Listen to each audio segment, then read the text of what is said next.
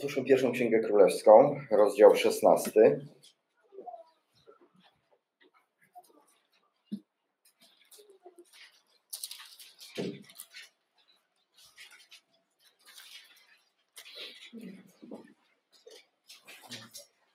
Jeden wiersz chciałem przeczytać, wiersz 34. Pierwsza Królewska, rozdział 16, 391 strona, werset 34. Za jego to czasów Hiel z Betelu odbudował Jericho. Na Abiramie swoim pierworodnym założył jego fundamenty, a na Segubie swoim najmłodszym jego bramy, według słowa Pana, jakie wypowiedział przez Jozuego, syna Nuna. Kiedyś za czasów Jozuego coś zostało powiedziane. Przypomnijmy sobie, co zostało kiedyś powiedziane. Mamy tu odnośnik nawet. Jozuego 6, rozdział 26, werset, strona 241. To jest już oczywiście po zdobyciu Jericha. W tym czasie kazał Jozue ludowi złożyć przysięgę. Przeklęty będzie przed Panem mąż, który podejmie odbudowę tego miasta Jericha. Na swoim pierworodnym założy jego fundament, a na swoim najmłodszym postawi jego bramy. Takie słowa padły, kiedy Jozue zdobył Jericho. Wiemy, że Jericho to było miasto przeciwne Bogu. Ono było zamknięte przed synami izraelskimi. Mówiąc krótko, Jericho mówiło jedno: nie wejdziesz tutaj. A zostało w cudowny sposób, znamy spadające mury Jericha, zdobyte. A więc Jericho wskazywało nam na miasto, które jest przeciwne Bogu i mówi: nie, tu was nie będzie. I dlatego też zakończenie było takie ciężkie, że owszem, może Jericho być odbudowane, ale z Bożym przekleństwem, a nie z Bożym błogosławieństwem. I teraz patrzymy tutaj na człowieka, który nazywa się Hiel z Betelu. Jakie to są czasy? Ponieważ czytamy za jego to czasów, a więc za czasów Ahaba, są to czasy bezbożne. Ahab żyje bardzo bezbożnym życiem i wciąga cały Izrael do bezbożności. A więc mamy bezbożny czas. Ile czasu minęło od tego, jak Jozue wypowiedział to słowo, aż do tej chwili? Mija 500 lat. Minęło 500 lat i w czasie, kiedy jest to bezbożny czas, to słowo się nie liczy. U Ahaba słowo się nie liczy. Słowo jest w odstawce, słowo jest zapomniane, słowo jest ignorowane. Taki to jest czas. I mija 500 lat, ktoś powiedział, co 500 lat było temu powiedziane? Dajmy spokój, ludzie. Coś ktoś powiedział 500 lat temu i co dzisiaj mamy tego przestrzegać? Nawet jak słyszał, to nie wierzył. A czy słyszał, a czy myślał, a czy badał, a czy go to interesowało? To słowo za jego czasów, za czasów Ahaba, wskazuje nam, że Hiela nie interesowały te tematy. I nawet gdyby doszło do niego, że 500 lat temu było coś takiego powiedziane, to totalnie zignorował i nie uwierzył temu. Ale jego imię Hiel to jest skrót od Jehiel, co znaczy Bóg żyje. Takie imię dostał. Bóg żyje. Skoro Bóg żyje, mówisz Hielu, no to zobaczysz, że żyje. Słowo wypowiedziane przez żywego Boga 500 lat temu nic nie straciło na znaczeniu i będzie tak samo żywy. I co robi Hiel? Hiel z Betelu odbudował Jericho. Ten człowiek, moglibyśmy powiedzieć, odniósł sukces. No przecież zaczyna się ta cała historia od tego, że Hiel z Betelu nie odbudował Jericha. Odbudował Jericho. A więc odniósł, byśmy powiedzieli, sukces. Ale jakim kosztem? Był to człowiek pod przekleństwem Bożym i stracił na tym sukcesie 2 dzieci. No więc bym powiedział, sukces taki, no dla nas nie bardzo chyba. Co charakteryzowało Hiela z Betelu? My wiemy, że wtedy nadawano imiona dzieciom, chcąc, albo było to związane z okolicznościami, jak za chwilę będziemy mogli zobaczyć, albo było to związane z tym, że rodzice, ojciec, czasami nawet bliscy, jacyś znajomi chcieli coś przez to imię oddać. I tutaj, kiedy patrzymy na znaczenie tych imion, to mamy wymienionego Abirama. Mój ojciec jest wysoki, znaczy to imię. I mamy drugiego Seguba, to znaczy wywyższony. Więc skoro rodzic, ojciec, być może ojciec, ktoś tam nadawał jednak takie imiona, czy ojciec zaakceptował, to na czym zależało temu człowiekowi? Ja chcę być wywyższony. Ja chcę być znany. A czym dodam jeszcze do swojego znaczenia? Odbuduję Jericho. 500 lat miasto w ruinie, ja je odbuduję. To będę znany. Moi synowie to są ci, którzy są wysocy i mają wspaniałego, wysokiego ojca. Rodzina idąca w górę, ale nie w Bożą górę, tylko idąca w pychę, zarozumiałość, znaczenie. Chcemy być kimś, chcemy dokonać czegoś, ale Słowo Boże ignorujemy. Znam 500 lat temu napisane, nawet nie wiem, co było napisane, nie interesuje mnie to, mówi Hiel. Albo myśli, no i buduje. I niestety to, co tu jest napisane, odbudował, ale na Abiramie swoim pierworodnym, najstarszym synu założył fundamenty. Kiedy budował fundamenty, najstarszy syn mu umiera. Kiedy już ma odbudowane mury miasta i wstawia bramy, to umiera mu najmłodszy. Fatalna sytuacja. To się może każdemu przydarzyć. Problem w tym, że Bóg to zapowiedział. I my mamy takie powiedzenie, że nieznajomość prawa nie chroni od kary, prawda? Mamy coś takiego. Ale nieznajomość słowa nas nie usprawiedliwi. To, że ja nie znam Bożego Słowa, to mnie nie usprawiedliwia. To, że ja coś zrobię, bo tam nie wiedziałem, nie przywiązałem należytej wagi, nie miałem należnego szacunku do tego słowa, to nie będzie nas usprawiedliwiało. Bóg jest żywy, bada i patrzy na Twoje i na moje postępowanie. I chciałbym, żebyśmy się zastanowili nad dwiema rzeczami. To jest na sukcesie ludzkim i na sukcesie Bożym. Bo człowiek jest taki generalnie, że chciałby odnieść sukces. Ten sukces my bardzo różnie rozumiemy. Sukces ludzki jest to często budowa jakaś materialna, widzialna, ale jak nam pokazuje tutaj ta sytuacja, może być kosztem ludzkiego życia. Nawet kosztem najbliższych.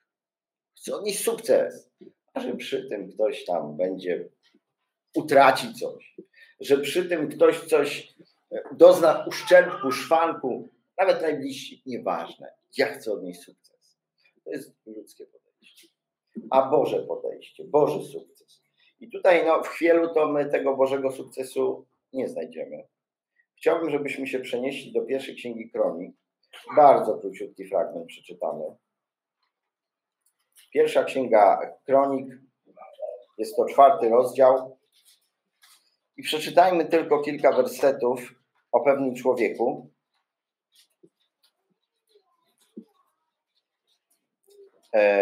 4. rozdział, strona 440, od 9 wersetu. Lecz Jabez był znakomitszy niż jego bracia. Jego matka nazwała go Jabez, gdyż pomyślała, w bólu rodziła. A Jabez wołał do Boga Izraela tymi słowy: obyś mi prawdziwie błogosławił i poszerzył moje granice. Oby ręka Twoja była ze mną i obyś zachował mnie od złego, aby mnie ból nie dotknął. I Bóg spełnił jego prośbę. Czy to jest człowiek sukcesu? Tak, ale to jest człowiek Bożego sukcesu. Kiedy patrzymy na Jabeza, czytamy tu, był znakomitszy niż jego bracia. Można to oddać również jako bardziej szanowany niż jego bracia. Dlaczego my szanujemy innych ludzi? Są dwa powody, główne. Jeden, szacunek wynika z pozycji. Masz króla przed sobą, czy chcesz, czy nie chcesz, musisz go szanować. Pozycja równa się musisz. Musisz mu okazać szacunek, bo to jest król. Może ci się nie podobać jego działanie, zachowanie, wszystko, ale mówisz królu, nie mam wyjścia. Ale drugi powód szacunku to nie jest pozycja. Pozycja równa się musisz. Drugi powód szacunku to jest styl życia. Ktoś żyje takim stylem życia, że ty nie musisz, ale chcesz mu okazać szacunek. Oczywiście Bóg mówi, szanujmy się wzajemnie, ale ja tu mówię o pewnym takim ciut więcej niż taki zwyczajowy szacunek, bo tutaj nie muszę. Ja chcę okazać szacunek, bo styl życia tego człowieka budzi mój szacunek. I jak ważne to jest, żebyśmy my, nie tyle nam zależało na jakiejś naszej pozycji, ale żeby nasz styl życia był taki, żeby inni Cię chcieli szanować. Po prostu z powodu tego, jak Ty, ja żyję, ludzie chcą Tobie, mi okazywać szacunek. Oczywiście nie wszyscy, to nie jest dla wszystkich. Czytamy o Jabesie, że jego matka nazwała go Jabez. Dlaczego? Tamten nazywał też swoje dzieci, chciał wysokości, chciał znaczenia, ale matka powiązała to z tym, co przeżyła. W bólu rodziła. Jabez to imię znaczy sprawił ból. Wyobrażacie sobie takie dzieciństwo? Sprawił ból do domu. I on ciągle słyszy, że jest tym, który sprawił matce ból. To jest nie takie łatwe, kiedy mamy tą kulturę, dla której imiona znaczą bardzo dużo. U nas my czasami nadajemy z jakąś myślą imiona, ale nawet jak to robimy, to nie ma to aż tak głębokiego znaczenia, jak tam miało i takiej wartości.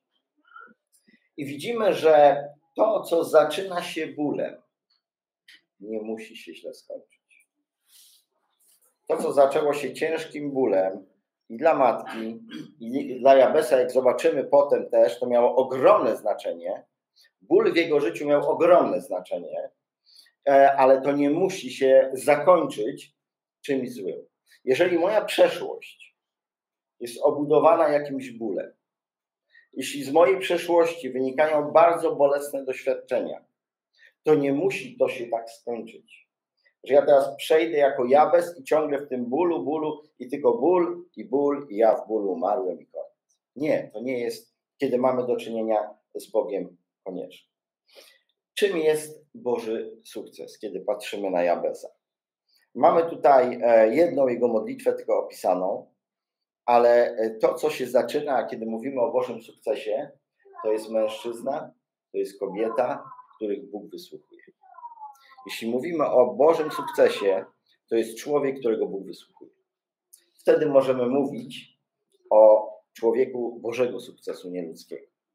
Czy chcesz być, jesteś, dałby Pan, mężczyzną, kobietą, którego Bóg wysłuchuje? Ja nie mówię o modlitwie, że mówisz tak, Panie Boże, żeby jutro był poniedziałek. Wstajesz, patrz, poniedziałek. Marek, jestem takim człowiekiem. Mówię tu o rzeczach, które są trudno osiągalne, które są ważne, ale ja wołam i widzę, jak Bóg odpowiada w moim życiu. To jest mężczyzna, kobieta Bożego sukcesu. Ale zwróćmy uwagę króciutko, o co on się modlił. Bo był to człowiek, który rozmawiał z Bogiem. I mówi tak, Jabez wołał do Boga Izraela i zaczyna swoje wołanie, obyś mi prawdziwie błogosławił.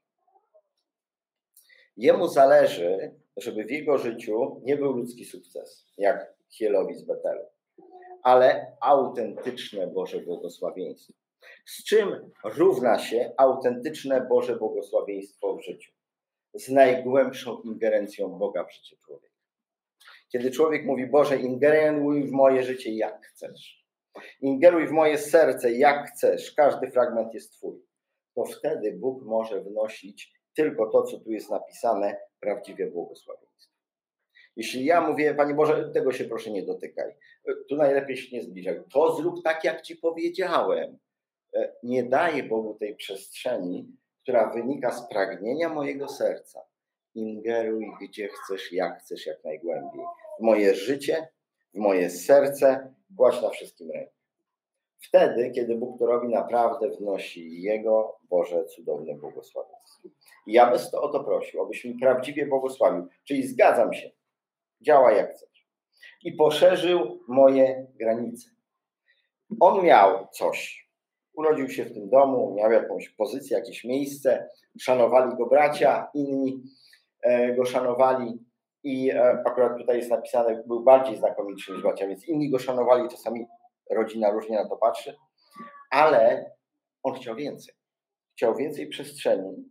W tej myśli, którą mamy tu pokazaną, chciał, żeby przez niego Bóg mógł szerzej oddziaływać.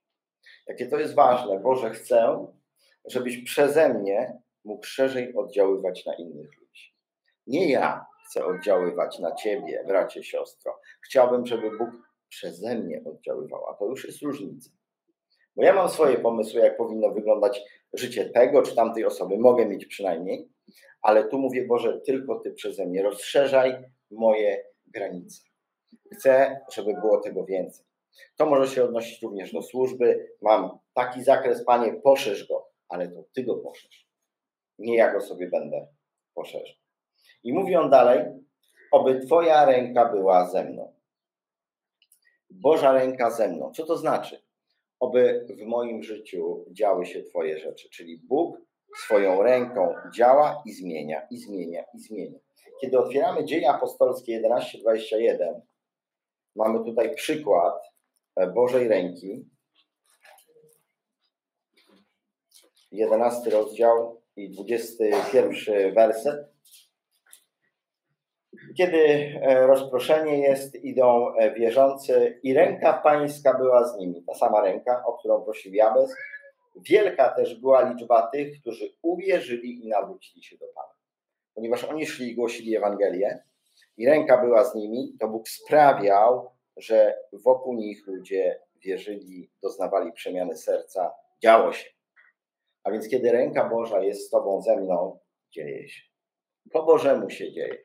Czasami nie wszystko widzimy od razu, bo Bóg przemienia czyjeś serce, ale On pracuje w tym sercu, o kogo wołasz, na kogo oddziaływujesz i będzie można to za jakiś czas zobaczyć, a u niektórych szybciej, u niektórych wolniej. To jest różnie, byśmy powiedzieli. I o co On jeszcze prosi?